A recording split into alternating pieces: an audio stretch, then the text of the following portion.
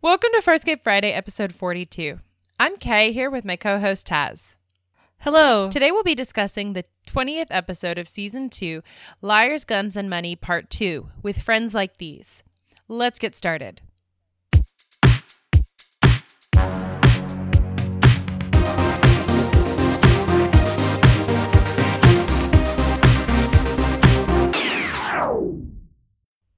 Welcome back.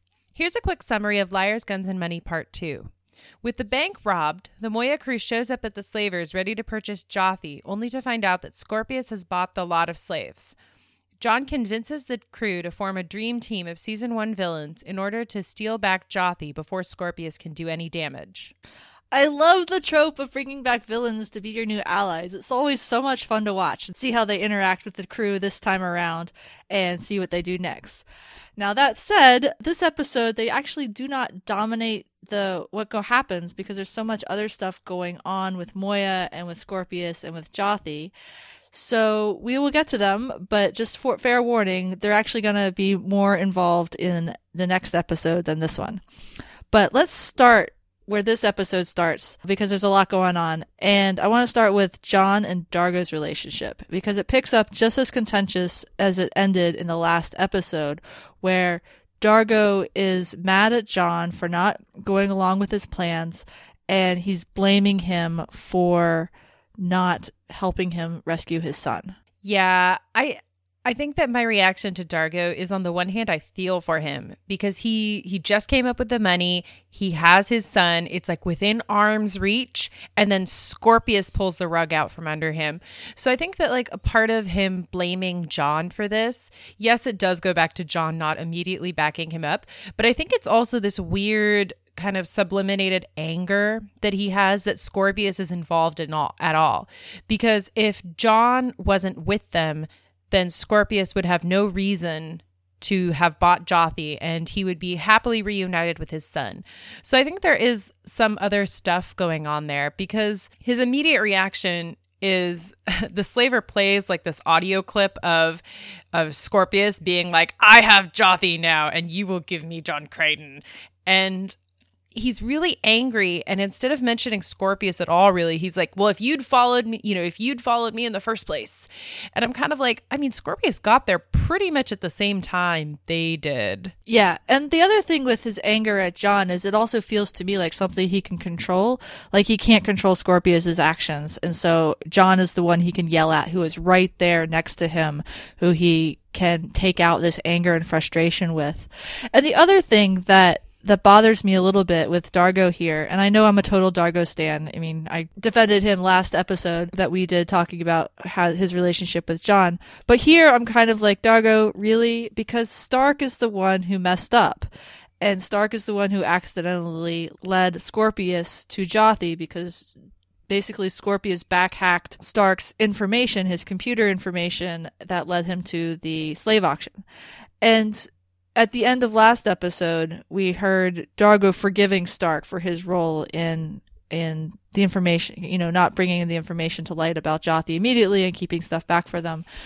And here, even though there is a tangible thing that he could yell at Stark for, he jumps straight over him right onto John. And I think that goes back to this kind of low-level anger he's had for the last 2 episodes. Mm-hmm.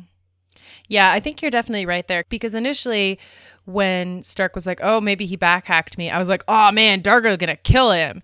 And then Dargo like just starts yelling at John. And I was like, I mean, I feel like on the last episode, we ended with John muttering to himself, playing chess with himself, essentially fighting for control over his own body. And so I thought we'd kind of left it in a place where maybe Dargo would come to empathize with him. Mm-hmm. And so to kind of have him go back to that place where he's just still so mad at John, it was really a disappointment for me, like as a friend, mm-hmm. Like as a show, it made for an interesting episode. But friendship wise, I was like, come on, Dargo, cut a man a break. Yeah. But that's what makes this episode so tense, though, because basically we have this perfect storytelling setup where Scorpius wants John Crichton. And so he is going to try and force John to turn himself in by taking Dargo's son, who Dargo wants beyond, because he's his son. and he's driving a rift between Jon and Dargo, who have really had this really wonderful friendship that's really built up, especially over season 2, the end of season 1 and the end and throughout season 2. But there's this fundamental rift between them now just because it's Dargo's kid, you know?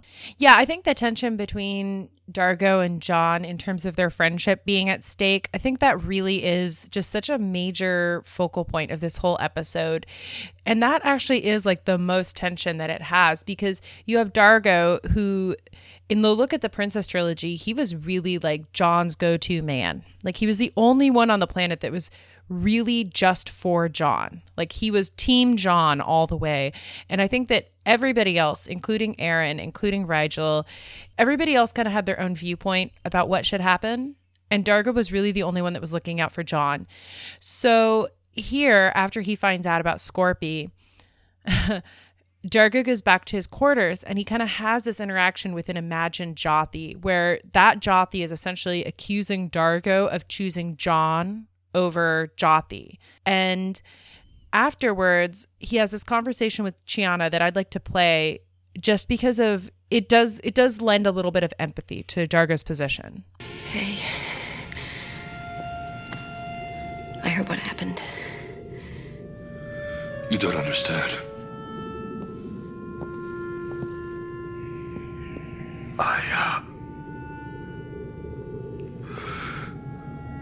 I was prepared to give Scorpius what he wanted. What?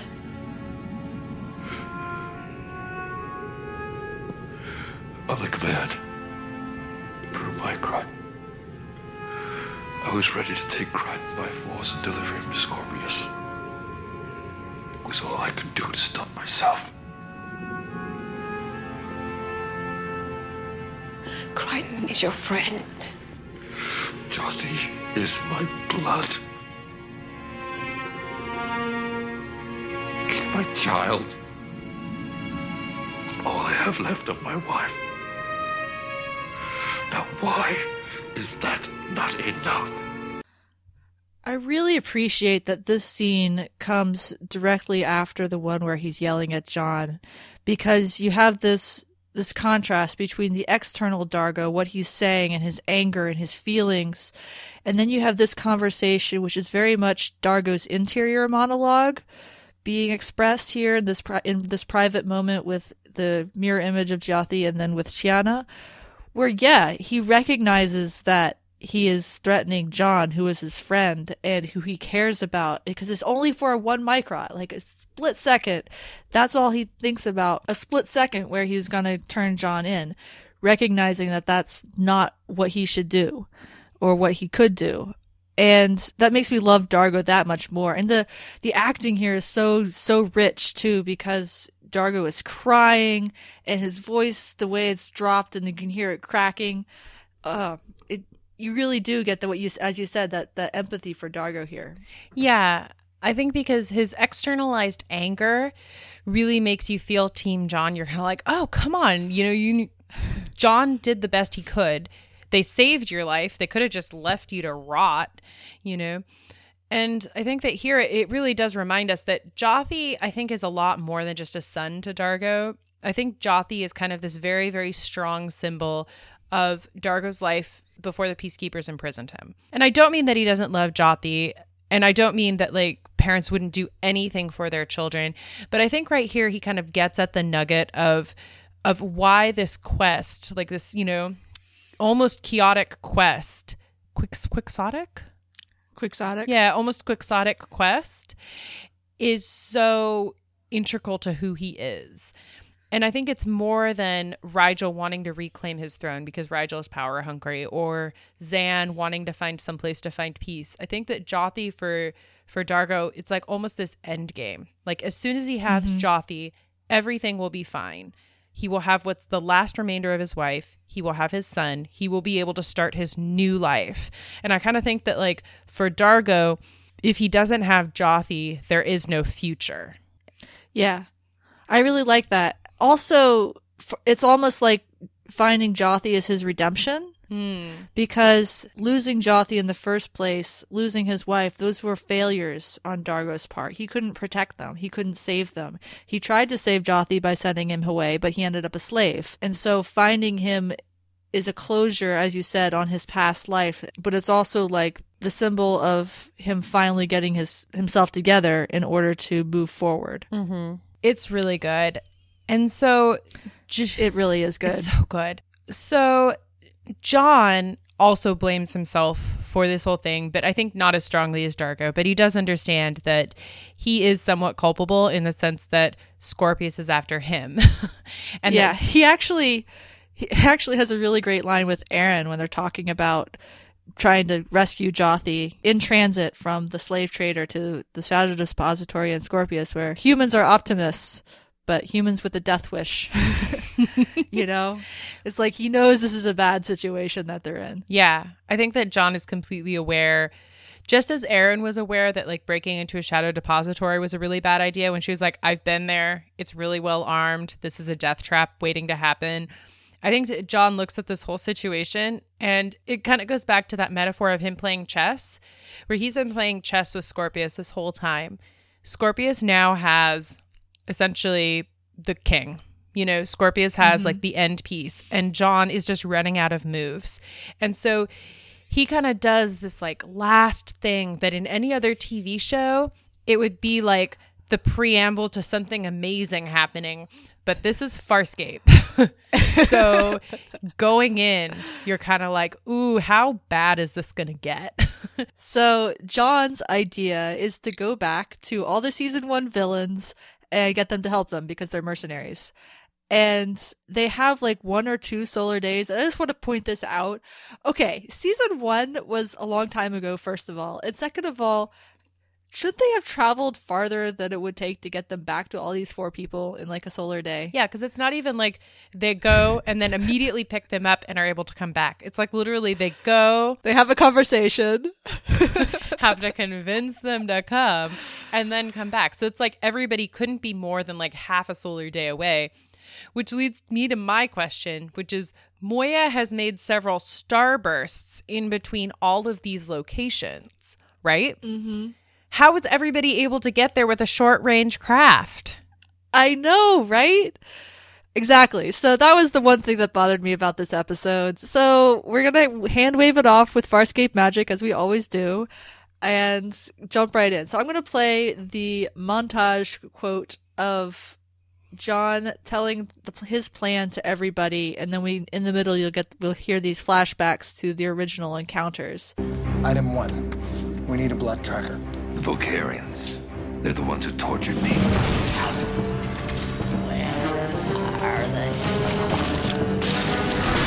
They'll be able to find Jothee no matter where Scorpius stashes him. Item 2, we have to pound our way into the depository.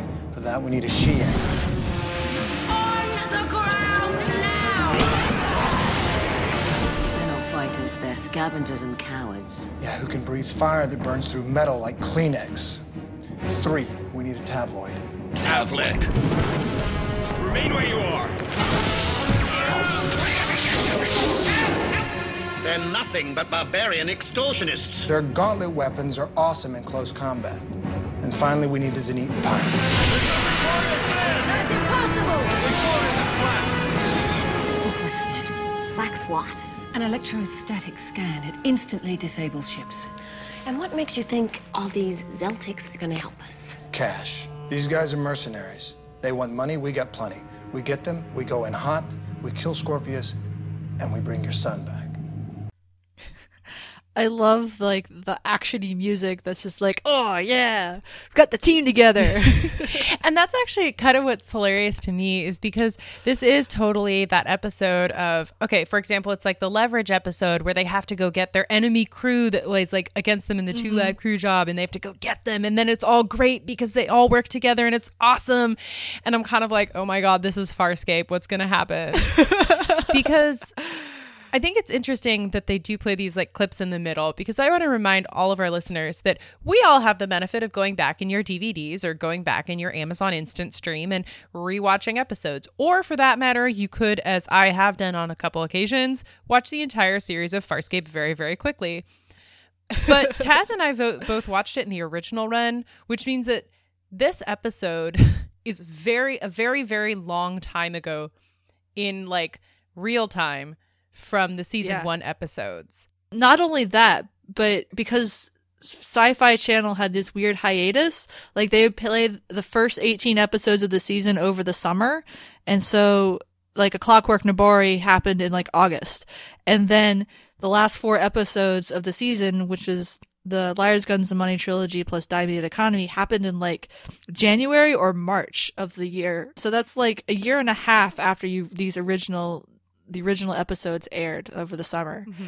So it was a really long time, and I had them on VHS, and I also rewatched the series a lot. So I remembered who everybody was, but if you weren't, you know, you were kind of stuck with whatever recap Sci-Fi Channel decided to play. Yeah, that's true. I also found it interesting that they're going back to season 1 villains. And I think it's because season 1 was a lot more episodic. Like essentially they're going back to all of these episodes that we won't call them the bad episodes, because if you've listened to the podcast, you know Taz and I loved most of these episodes. But these are the episodes that if you're trying to convince somebody to get into Farscape, they are the ones that a lot of people are like, oh, you can skip some of those because they aren't as good as what comes later. And they're also not as integral to the continuity of the whole show. As he says, they're the mercenaries, right? They're one-offs. And they are not the long-standing villains of the Peacekeepers. They are not people in Scorpius's posse or related to that situation, or the really super scary Nabari, or all the other super scary villains we've had this season that have been feel like more long-term, have more ideological reasons for doing what they're doing. No, these guys just want money, and that's how they're going to hook them. So afterwards, everybody kind of splits, and they go on and they get their respective people. And it is actually paired pretty okay. I am just going to hand wave the fact that they're all in short range crafts. And I'm like, honestly, if you could get to Moya from any of these places within a day, I don't understand how Crace didn't catch John in season 1. That just seems so silly. Anyway, okay. It is silly, but don't worry. Crace has another storyline now. We don't have to have him be the villain anymore. Yeah. Okay. So John is paired with Bakesh, who is the Tavloid or Tavlek, depending on which lexicon you want to use. And I just adore in that previous scene where they all correct John because he can't say it right. It kills me every single time. So Bakesh is one of the Tavleks, and as you remember, they kidnapped Rygel and thrown for loss, and he is now reformed, which is kind of hilarious because now you have basically someone who is a former drug addict, and John is now trying to convince him to be an addict again. And I was kind of side-eyeing the ethics of that conversation that they have right there. Yeah.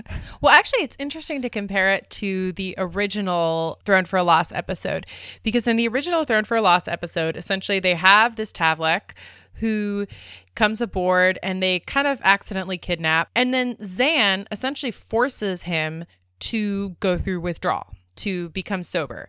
And so originally Taz and I had kind of some weird objections to the ethics of that, because it did kind of come off a little bit like, say no to drugs, kids. And so it's just really dark here that John is essentially like, oh, you're sober and now you're in a religious order that believes that you shouldn't be violent.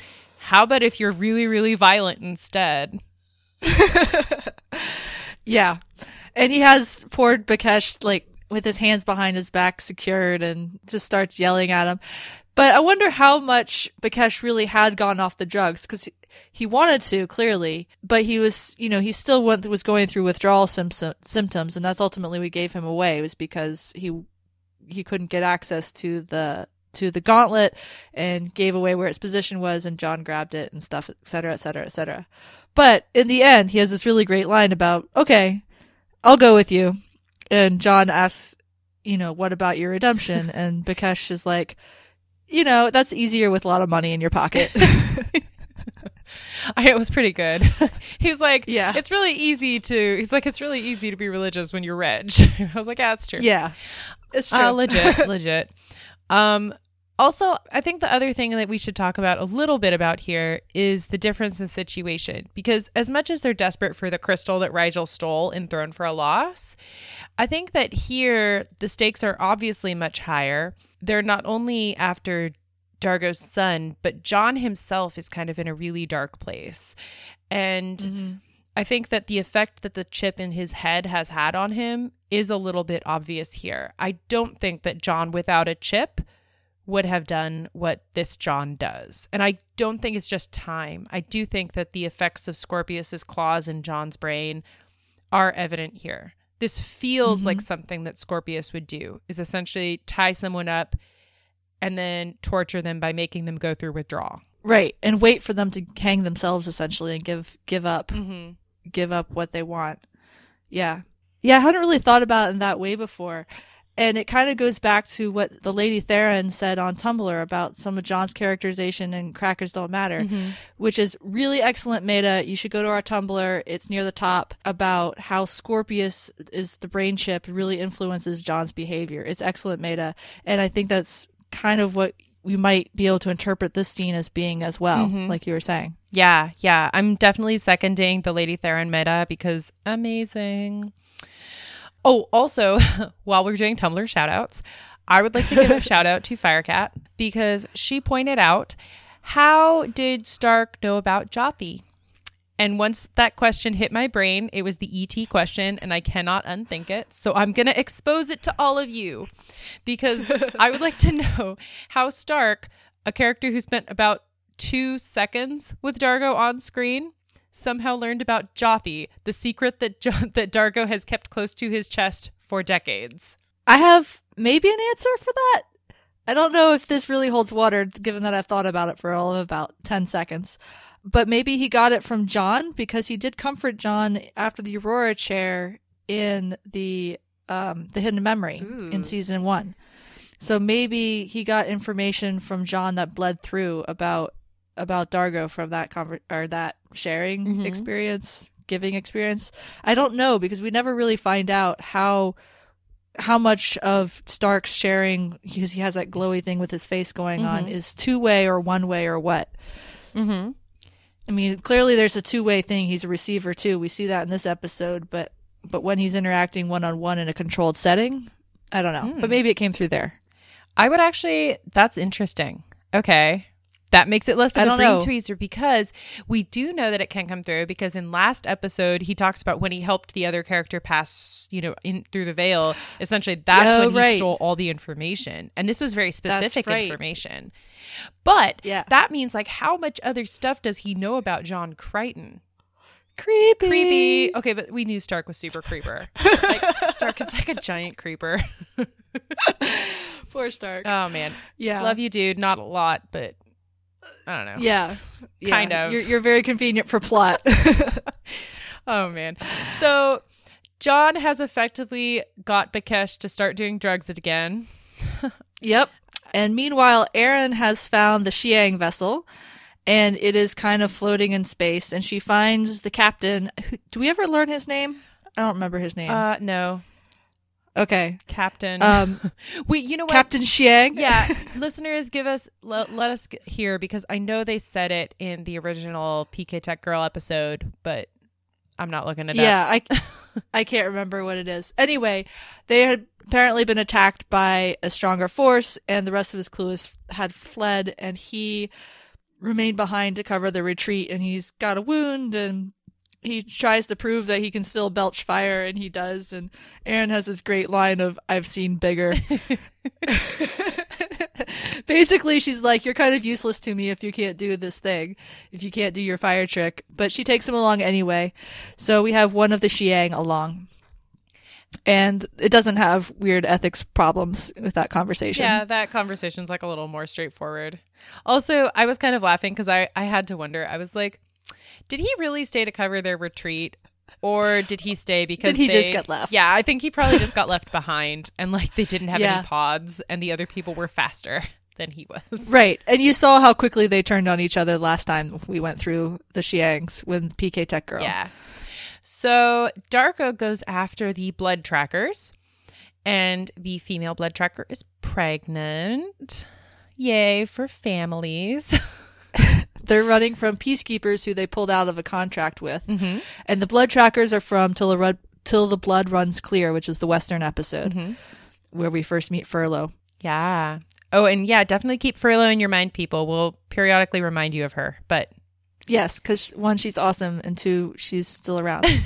But so Dargo comes after them. He shoots the peacekeepers that are trying to kill them. He takes them back to their ship, and at first they're like, we don't really want to do this because, you know, the woman is pregnant. And then the woman's like, you totally should do it because we need money and because we owe him. We're having a baby.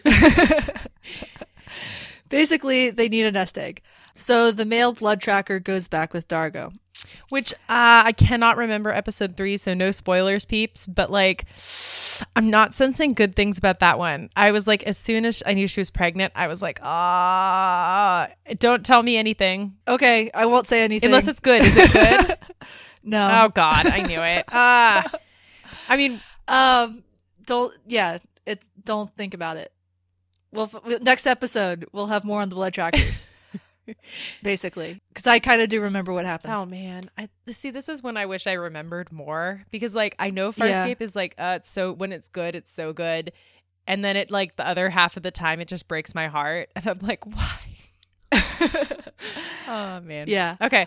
And finally, we have Rygel, who actually spends time with Moya, Zan, and Chiana before he goes off on his mission. I think he's waiting for a transport pod to come back. But we're going to skip ahead to his recruitment drive first, and then we'll get back to the Moya crew. But Rygel goes to recruit the Zenitian pirates, who, if you recall, he outplayed with the gambling game in the Flax episode. You know, the one where John and Aaron nearly slept together when they thought they were going to die. What he discovers upon encountering the Zenitian pirates is that who should be the new captain of their crew? None other than his arch nemesis, Durka, who survived the explosion at the end of Durka Returns when Chiana joined the crew. No, who survived being left in space. Remember? Left in space. He goes off and he's like floating in space, but his shuttle doesn't work, or the ship doesn't work at all. So then they're like, the Nabari are going to come for you. Okay. Yeah. Okay. Someone else got exploded. Yeah. I'm thinking of Lorak. Yeah, you're thinking of Lorak. But so... Too many spaceships going out into space. I know, right? Too many, like, Farscape season 1 and early season 2 is pretty good about like leaving like these deaths kind of ambiguous. Do you know what I mean? Like, yeah, it's like the ethically okay way of killing somebody. Exactly. Well, it lets you bring characters back when you like the actor. Yeah. Which happens here and gives Rygel this really great moment. He's called a truce with Durka and the Zenitian crew. He brings them aboard his pod. He lays out the deal. Durka is menacing and is like, I'm going to rip you to pieces, because he is cruel and he wants to torture Rygel again. And Rygel is, you know, probably legitimately scared, but this time he has a plan. And it's pretty awesome when he electrocutes Durka with one of the wires on the pod and knocks him out. And by so doing, he wins the respect of the second in command Zenitian pirate, who really just wants money. Yeah. And also I think he wants to be in charge, because Durka essentially came in, killed the captain, took the throne, and now he's been running it with like an iron fist apparently. And before, I mean, don't get me wrong, before the Zenitian pirates were pretty cruel and unusual, but I kind of feel like Durka is a whole different sort of cruel and unusual. Yeah, it's like it was their job to kind of be cruel and unusual to get what they wanted, but then Durka takes sadism to a whole new level. Yeah, exactly. So Rygel gets the pirates on board, and then everybody comes back. But of course, as soon as they all come back, it's your typical Dream Team scenario where they all immediately start fighting until Rygel shows up. And here's the quote. Stop that ridiculous mumbling, will you? You're not here to fight each other. The Tavlex raided our village. That's why I asked your forgiveness. The Tavlex are treacherous scum. Criminals! Don't everybody on board this ship. You are being paid to work together. That's right.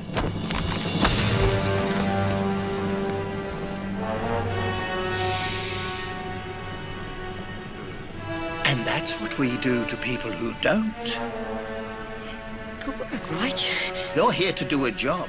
Start acting like professionals. So what you can't hear in the audio, but what you see on screen, is Rygel walks in like a mob boss and throws Durka's head onto the floor. And he is clearly DED dead. And he gets everybody's attention. And it's kind of glorious. Because not only has he calmed the situation down, but he has killed his arch nemesis finally. And it's just, it's so good to see Durka's head on the floor. And I kind of love Chiana congratulating him. Nice job. That's what your best bud does. Congratulates you when you kill the guy that tortured you for 100 cycles. Pretty much. I also want to point out that, okay, I love this scene so much. I think that this is literally like my favorite moment of the entire episode because it's just so satisfying on so many levels. But also, I have so many questions about him just carrying Durka's head around. I'm like, was he going to put it up in his quarters? Like, what was his long-term plan for Durka's head? Because it's like, he comes back on Moya. It's not like the head was like, it's not like, I don't know. I'm like, what? Okay, cool. Maybe he was going to put it up in his quarters. Yeah. And then next episode, the head reappears. I'm just going to go ahead and spoil that it reappears again. Okay, you've got me really intrigued. Oh, yeah. But it's the reason why there's a fandom saying that, no one's dead until you see their head. Or at least in old Farscape fandom, that used to be a thing. You don't believe they're dead until you see their head. Gosh, they should apply that to X-Men comics also. They should apply that to everything. I'm sorry. And everybody's mother who died off screen and then didn't die. No, you need their heads. Yeah, that's true. I'll go for that. Okay, because I also, I'm also like into anime. So I watch like Fairy Tail and like Seven Sins and stuff like that. I mean, I know like really awful anime. But my issue with those two animes is that literally a character will like get to the point of death. You will assume they have died. And it turns out they will not have died. And I'm like, yeah. Okay, whatever. And I will say this is one thing I respect George Martin for doing with Game of Thrones. The novels I read I read the first novel when I was 14. So that's my history with Game of Thrones. But when he kills people, they usually stay dead. Like 90% of the time they stay dead. Yeah. So I can respect that. Yeah, I think we should have a new rule for all future TV shows. When somebody appears to be dead, they should just be dead. They don't get to come back. Exactly. Unless they come back for the sole purpose of Rygel cutting off their head and dropping it like a mob boss. Yes. Oh, yes. man. And I say that knowing that I really don't want most of my favorite characters to die. So yeah. Anyway, so Rygel the mob boss, that should be a television show. Yeah, I'm on board with that. That's the recruitment storyline that we get in this episode. Mm-hmm. So it's not like a lot of movement happens with it other than we have now gathered all the pieces. Because that scene with Rygel happens actually quite close to the end of the episode. Yeah. Yeah, it pretty much is that. And then one other thing happens and then episode ends. Yeah, because most of the bulk of this episode has been taken up with the John and Dargo thing. But also the fact that their money is spiders. I mean, I'm serious. I am never going to be over the fact that they robbed a bank and their money is spiders.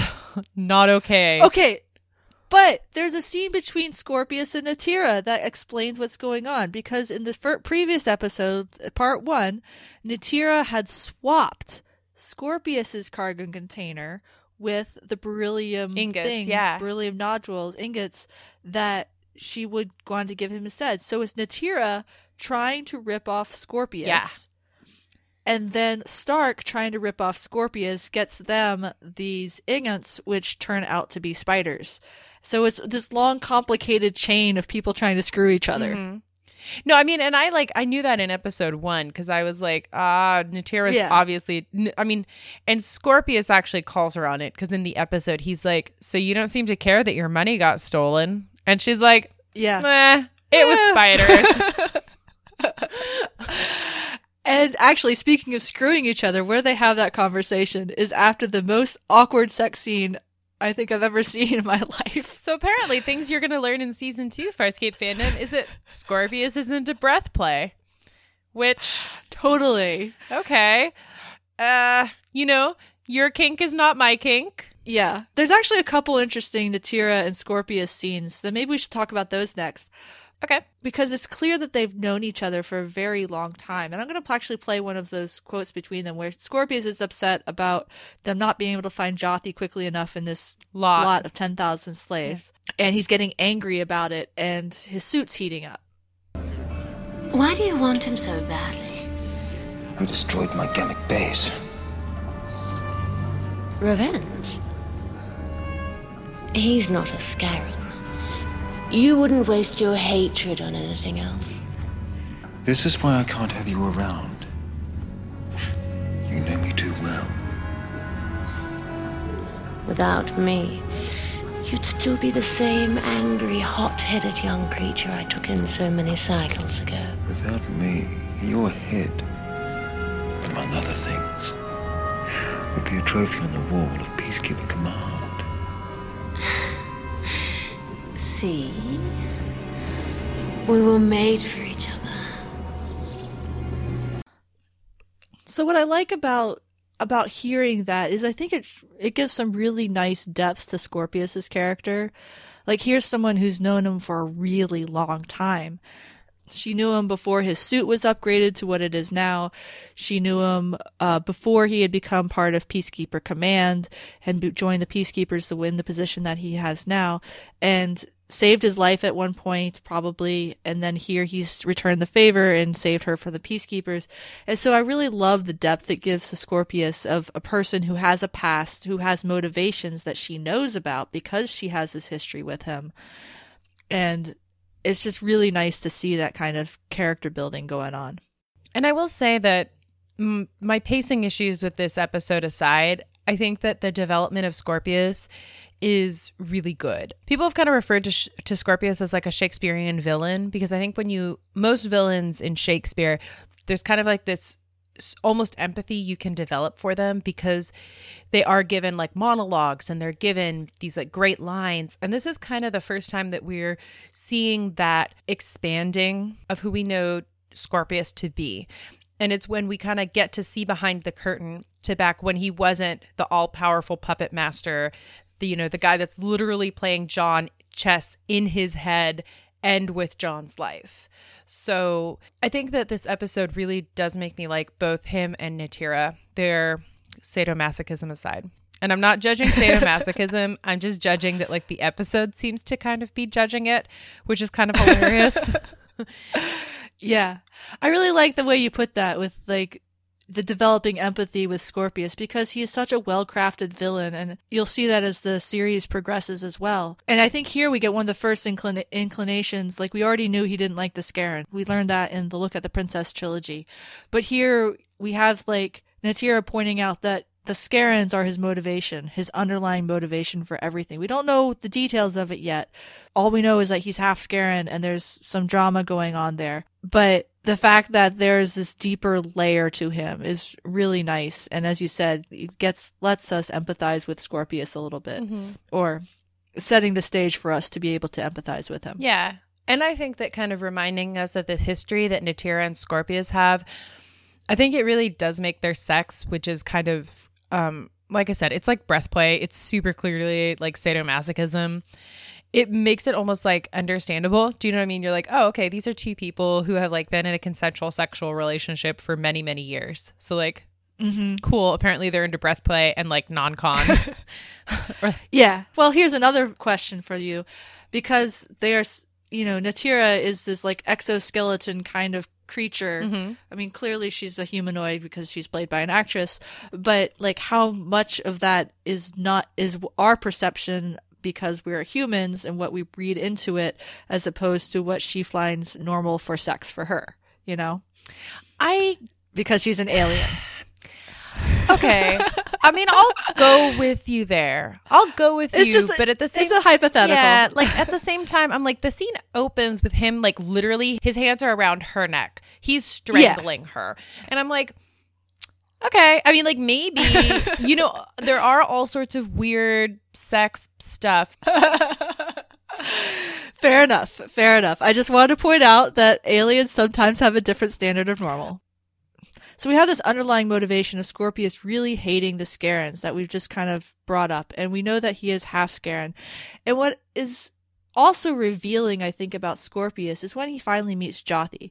So he sent off Lieutenant Braca and his other folks on the Marauder to go find all the Bannock slaves, go through all the Bannock slaves, find the needle in the haystack out of this 10,000 slaves, which is Jothee, and bring him back. And they do that.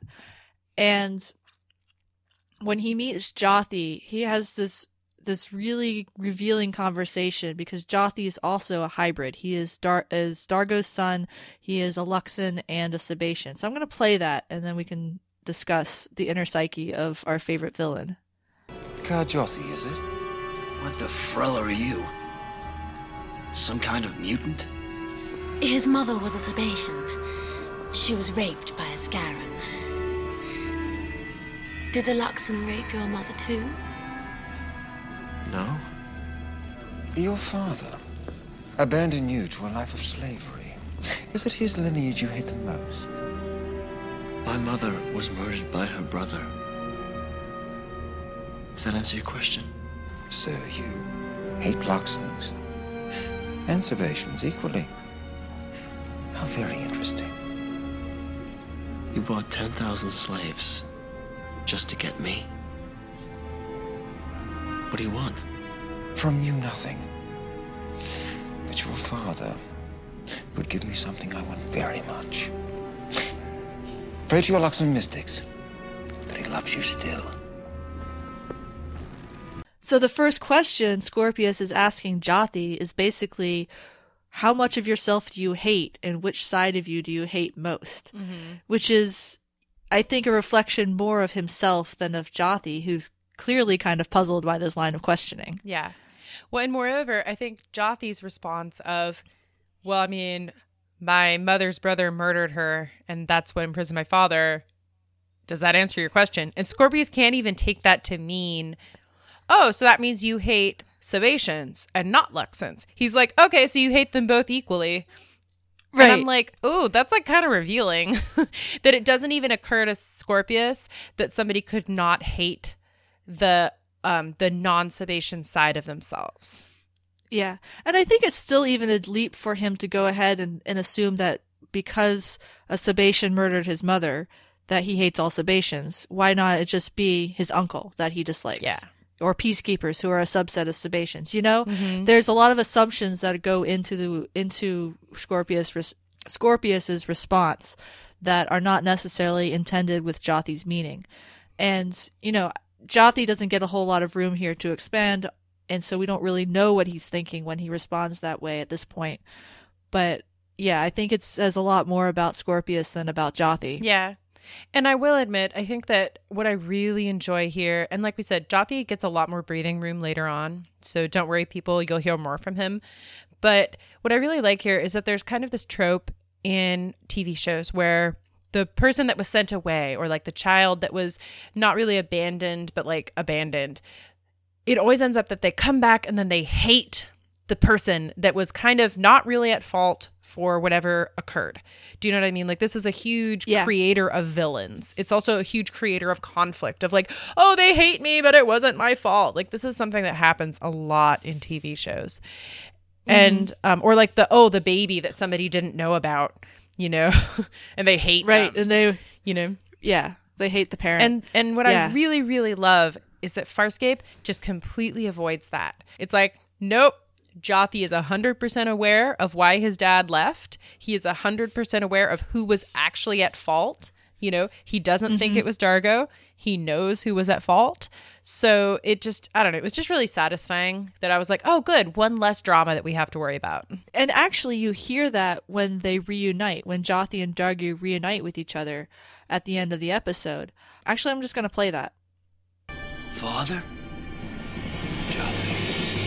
Jothee! It's you! It's really you! Father! You're choking me!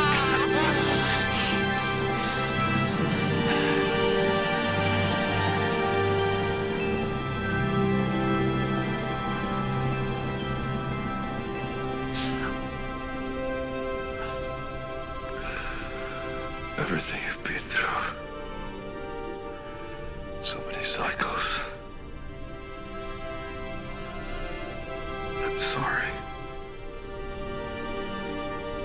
not your fault. I never stopped thinking about you, trying to find you. I almost lost hope. I didn't. I knew you would come for me. My son! My son!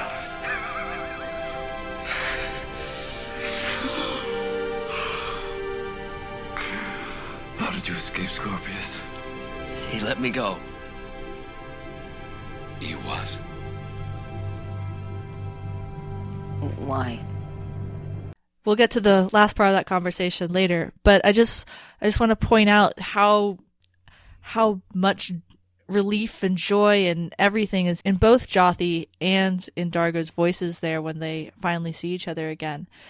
And I really also like Jothee saying at one point, you know, I never doubted that you would come for me. Like, he was holding on to his father as his rescuer for his whole life that he was imprisoned. And that's just like his own talisman that he had. Mm-hmm. Yeah, for certain. Like I said, it was really refreshing because I think that Farscape has a tendency to do things dark.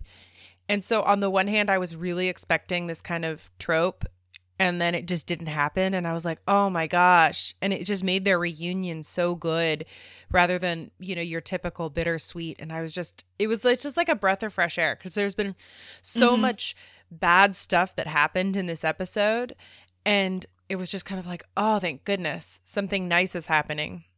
Of course, it comes at the cost of, like we said, the end of that quote, which is that John has turned himself in. Yeah. And this is actually one of the later scenes of the episode, and Erin is in the room too, and her face, she's happy for Dargo and Jothee, happy to see them reunited, and then the realization comes over her face. And Claudia Black, oh my God, she is so good. And you just see everything that she is feeling right there, that when she realizes that John has turned himself in, because their plan to rescue Jothee while he was in transit failed. Yeah. They were too late. It's so good. It's really, really good. All the Emmys for Claudia Black retroactively.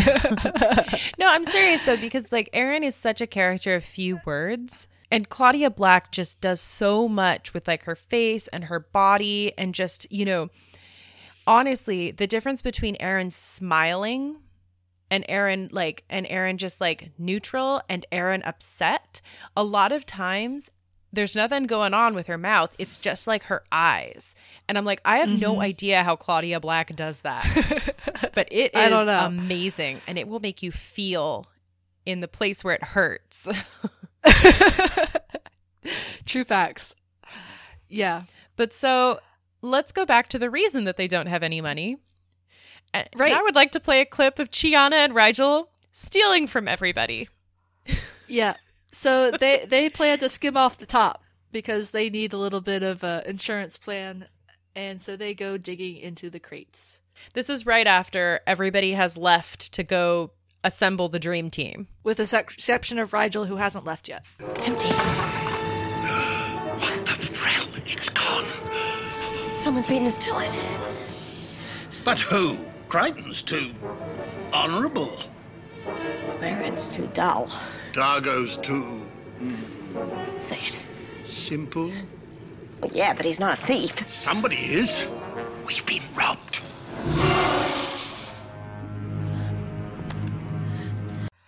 And at that point, they hear the metal creaking, and Chiana falls through the floor. So I just love Rygel's slight hesitation before saying anything about Dargo in Chiana's presence, because I feel like he knows that if he badmouths Dargo to Chiana will slap the shit out of him. Yeah. Well, also, it's like, I don't know, it's still their broship thing, you know? Like, I feel like Oh, totally. their friendship is so good to me. Like, I just love Chiana and Rygel's friendship. I love how, like, this whole episode, they call each other on things, and also just that is like a very friend thing to be like, I mean, I don't particularly like your boyfriend, but I mean, I'm not going to say anything about him to you. And then she says, you can say it. Yeah. Because she knows. She knows. And she kind of agrees. I think that's part of the reason she's with Dargo, you know? Yeah. Yeah. The two of them sneaking off into the cargo hold actually kind of reminded me of A Bug's Life when they snuck in to see what was in the secret container that the Marauder crew had brought aboard. Mm-hmm.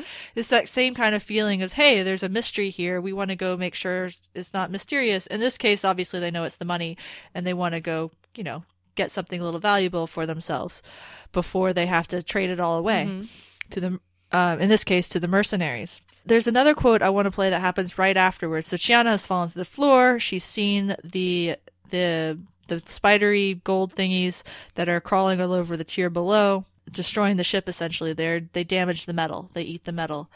And she scares them off with the blowtorch she had brought along to open up the crates. And this is what Rygel's takeaway is. What idiots were those creatures? They look like our money. Our money's alive! You realize what that means? They're eating the ship! Yes, but we're poor. The fate worse than not having a ship to live on, being poor. I would also like to point out a couple of interesting things here. So the first is that without Rygel and Chiana's greed, they probably wouldn't have figured out about the money fast enough to save Moya. Yeah, because they wouldn't. A very good point. Because they knew something was going on, but no one had really seen the creatures yet. And so I think that they wouldn't have figured it out what it was, and they wouldn't have been able to contain it as quickly. And my other thing is just that I really like Rygel's takeaway, because ironically, it is very true. This is a ship full of really poor, really proud people, and Rygel seems to be the only one that understands that you cannot eat your pride. Yes. Also, life is a lot easier with money. It really is. Also, just okay. Life facts. So I briefly, this reminded me of something that I wanted to point out. I'm going to go back to the Natira Scorpius plotline for a second, and this is to say this. So Natira's second had been kind of saying, well, if you don't want the rest of the slaves, maybe we can have them to recoup our losses, because Natira had fronted 3 times the amount that the lot was worth to purchase the slaves for Scorpius so that Scorpius could have Jothee. Scorpius is like, fine, you can have the slaves. And then he has his marauders kill every slave that is not Jothee on their way back to the Shadow Depository. I would just like to point that out, because it's really dark, and it's also kind of very Scorpius. Yeah. And we get a sense of it through Stark, too, because he is a Stykira amongst his people, because the other slaves were also Bannix, which is his race. And he feels their deaths, and this lurching shriek that he gives. I think it's about the time when John's giving his plan for recruiting the others. That's when he starts to feel those deaths.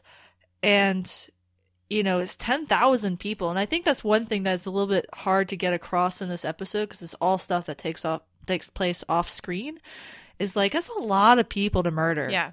That's like genocide. That's a lot right of people. There. I know. I honestly had to kind of picture it in terms of football stadiums worth of people. It was so many people.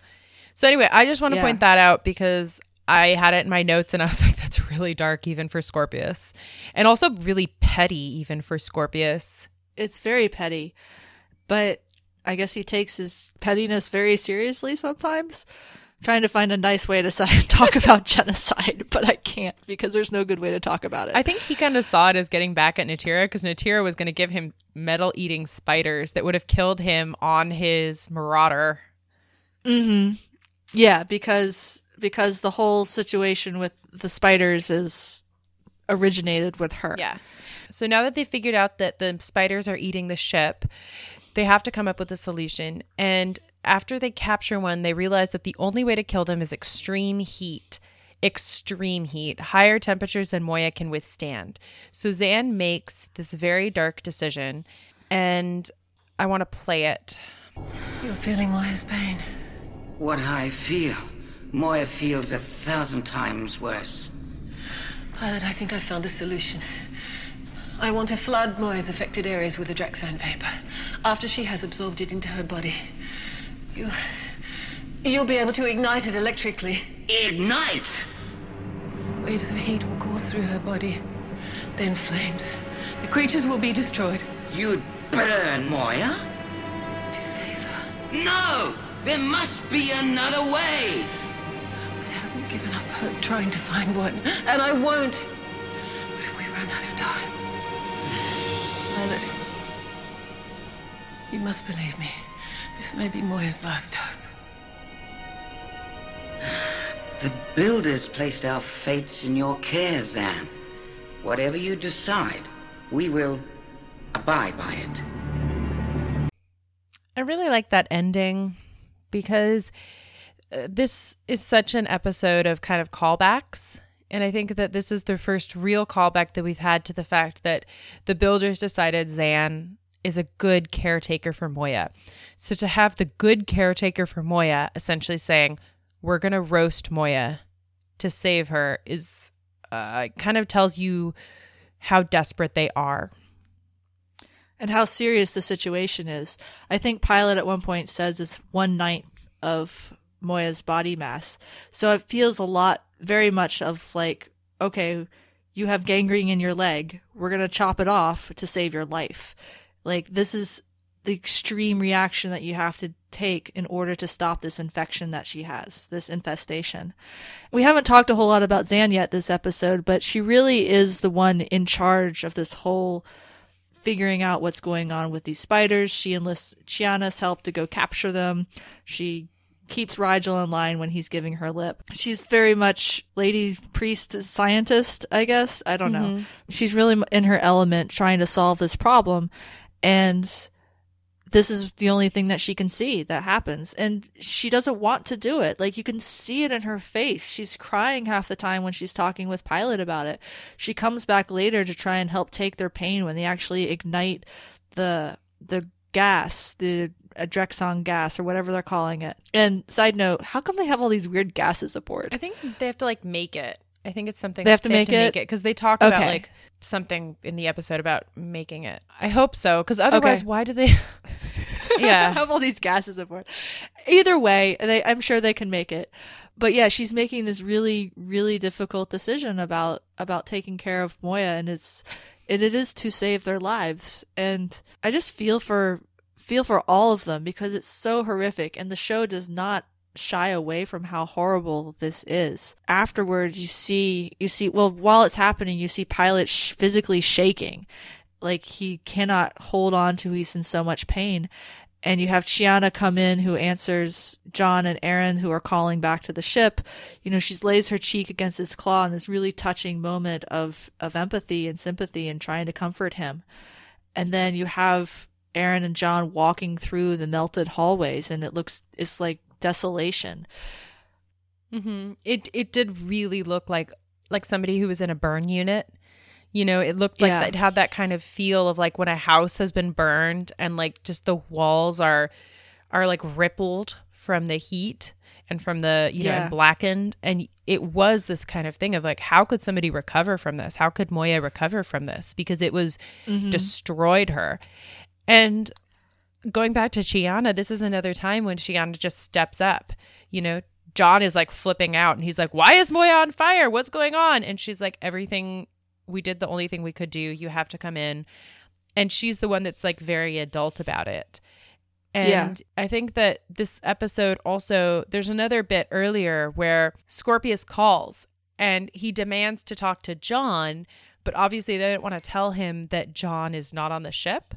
So she and Zan kind of try to bluff, and then Stark pulls, you know, goes crazy and pulls off his mask and is like, I don't care about Jothee. You know, you can kill him. I don't care. And then he like cuts off the communication. And she and Zan both get really, really physical with Stark and kind of confront him. And she has this line during that quote where she's essentially like, if anything happens to Jothee, you won't have to wait for Dargo. I will kill you. And it's that kind of her being the grown-up that we know she can be, but that she doesn't like to play a lot. Yeah. I really like that confrontation with Stark on both Zan and Chiana's part because, you know, Zan has a relationship with Stark that's deeper than the others. Like, they are spiritual, they are friends, they are merging towards something else maybe. But even she is so upset by this threat to Jothee that she is in Stark's face and she has him by his clothing and she's the one pushing him up against the wall. And then Chiana grabs him right afterwards and also threatens him, even while Stark's trying to say, oh, I was just bluffing him. Yeah. So it's really nice to see Zan, you know, she still has that darkness, that dark side of her, that really strong personality behind her priestliness and her softness. Mm-hmm. So I think the only thing we haven't really covered is Jon and Scorpius at the end of the episode. Oh, it's so good. It's so good. Let's just play it and then we can talk. Yes. Hello, Jon.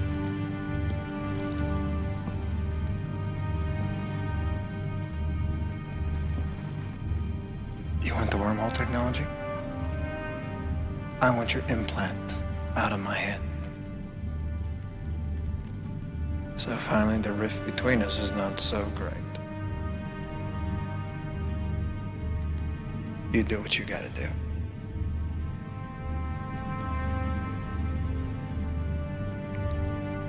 You win.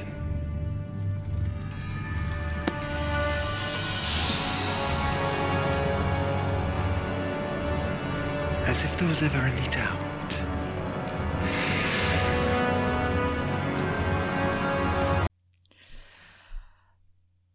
So Jon has just turned himself in. He is standing there. Scorpius is doing the interrogation kind of technique of walking around him. And Jon is just like, he seems like has it together. He's offering this trade. I'll, get your wormhole technology, but get this thing out of my head. But when he says, you win, I don't know. There's something in that is just so lost. Mm-hmm. He's like, he has nothing. He has literally nothing. All he could do, all his value was in saving Jothee. Mm-hmm. And he is giving himself over to Scorpius now, whom we know terrifies him. Yeah. Like we've seen all through this season, his losing thread with reality, his mistrust of himself. He says in the Look at the Princess trilogy, like, he's there in every corner and I'm scared and I'm tired and how do I go on? And yet here he is. There is no going on. There is giving himself over. Mm-hmm. And I think that's one of the most brilliant things about Scorpius as a villain is like his closing line is as if there's any doubt about this outcome. Mm-hmm. Yeah. It's good. This whole scene is just good. I think a couple of things. I think number one, I like it as a closeout. I think that Scorpius is, as if there was any other doubt, makes him even more villainous in a really, really good way. I also think, though, that we talked about in Look at the Princess, how Jon is holding on to hope. And that is it. Like hope. And if he doesn't have hope, he has nothing. And this is him giving up hope. And it's him essentially just saying, okay, the end.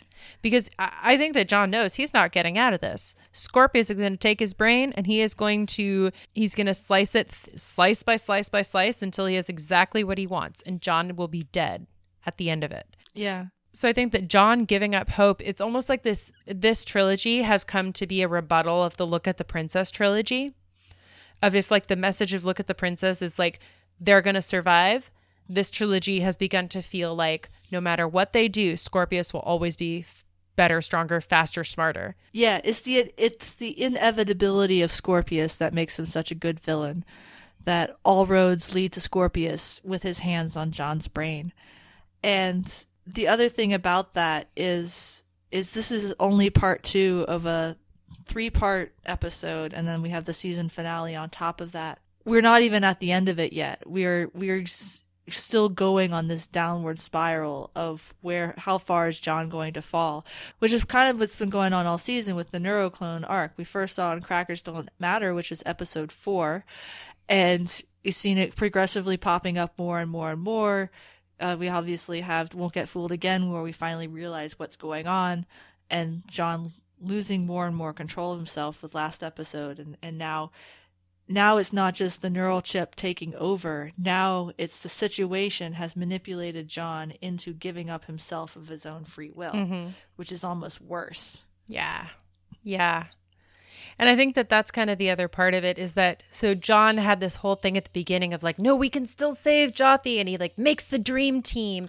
And then in the end, it's like he is the first one to know that it's not going to work. And he's the first one to say, okay, I give in. I give up. Yeah. Yet another instance of plans on Farscape not going to plan. Yep. Which is actually real life. You know what I mean? Yeah, it is. So yeah, on that cheery note, what would you give this episode? I'd give it a 4. I think it's a really dense episode that has a lot of really good story going on that drives it. I think it's just a really solid 4 level episode. It didn't blow me away because I think some of the characters, not all the characters have moments to shine, but everyone still plays a really good role. Mm-hmm. Yeah.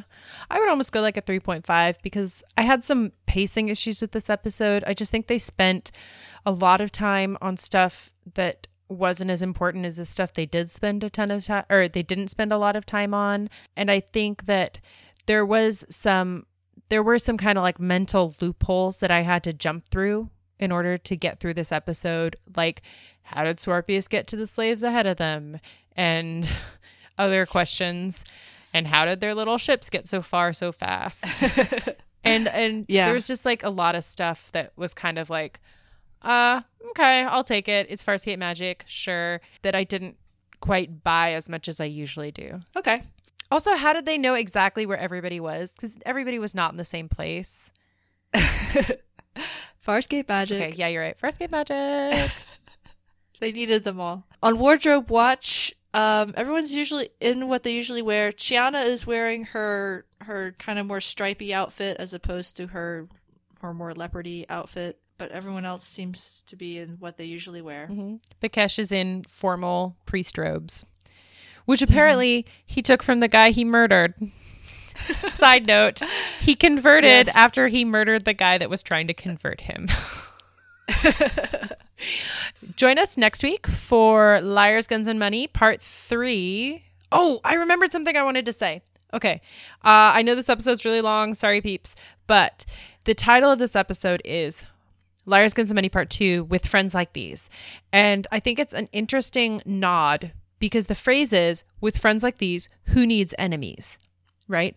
And so the whole episode kind of feels like it's coming at it from that, which is Dargo's perspective, which is, who needs enemies when I have friends like John and Aaron and Zan who are undermining me and not helping me get my son back? But then the end of it is that John loves his friend so much that he is willing to give himself up. And also we have to give in that John is sick and tired of having the neural clone, but mostly it is to save Jothee. And so in that sense, it kind of does become a with friends like these, Dargo doesn't really need, that these are Dargo's true friends. Mm-hmm. Yeah. Okay. I like that. So join us next week with Liars, Guns, and Money Part 3, Plan B. All right. We are Farscape Friday podcast on Gmail and Tumblr and Dreamwidth, and Farscape Friday on Twitter. If you like us, please rate us on iTunes or wherever you found this podcast. That helps other people find us. And we will see you next time. Bye.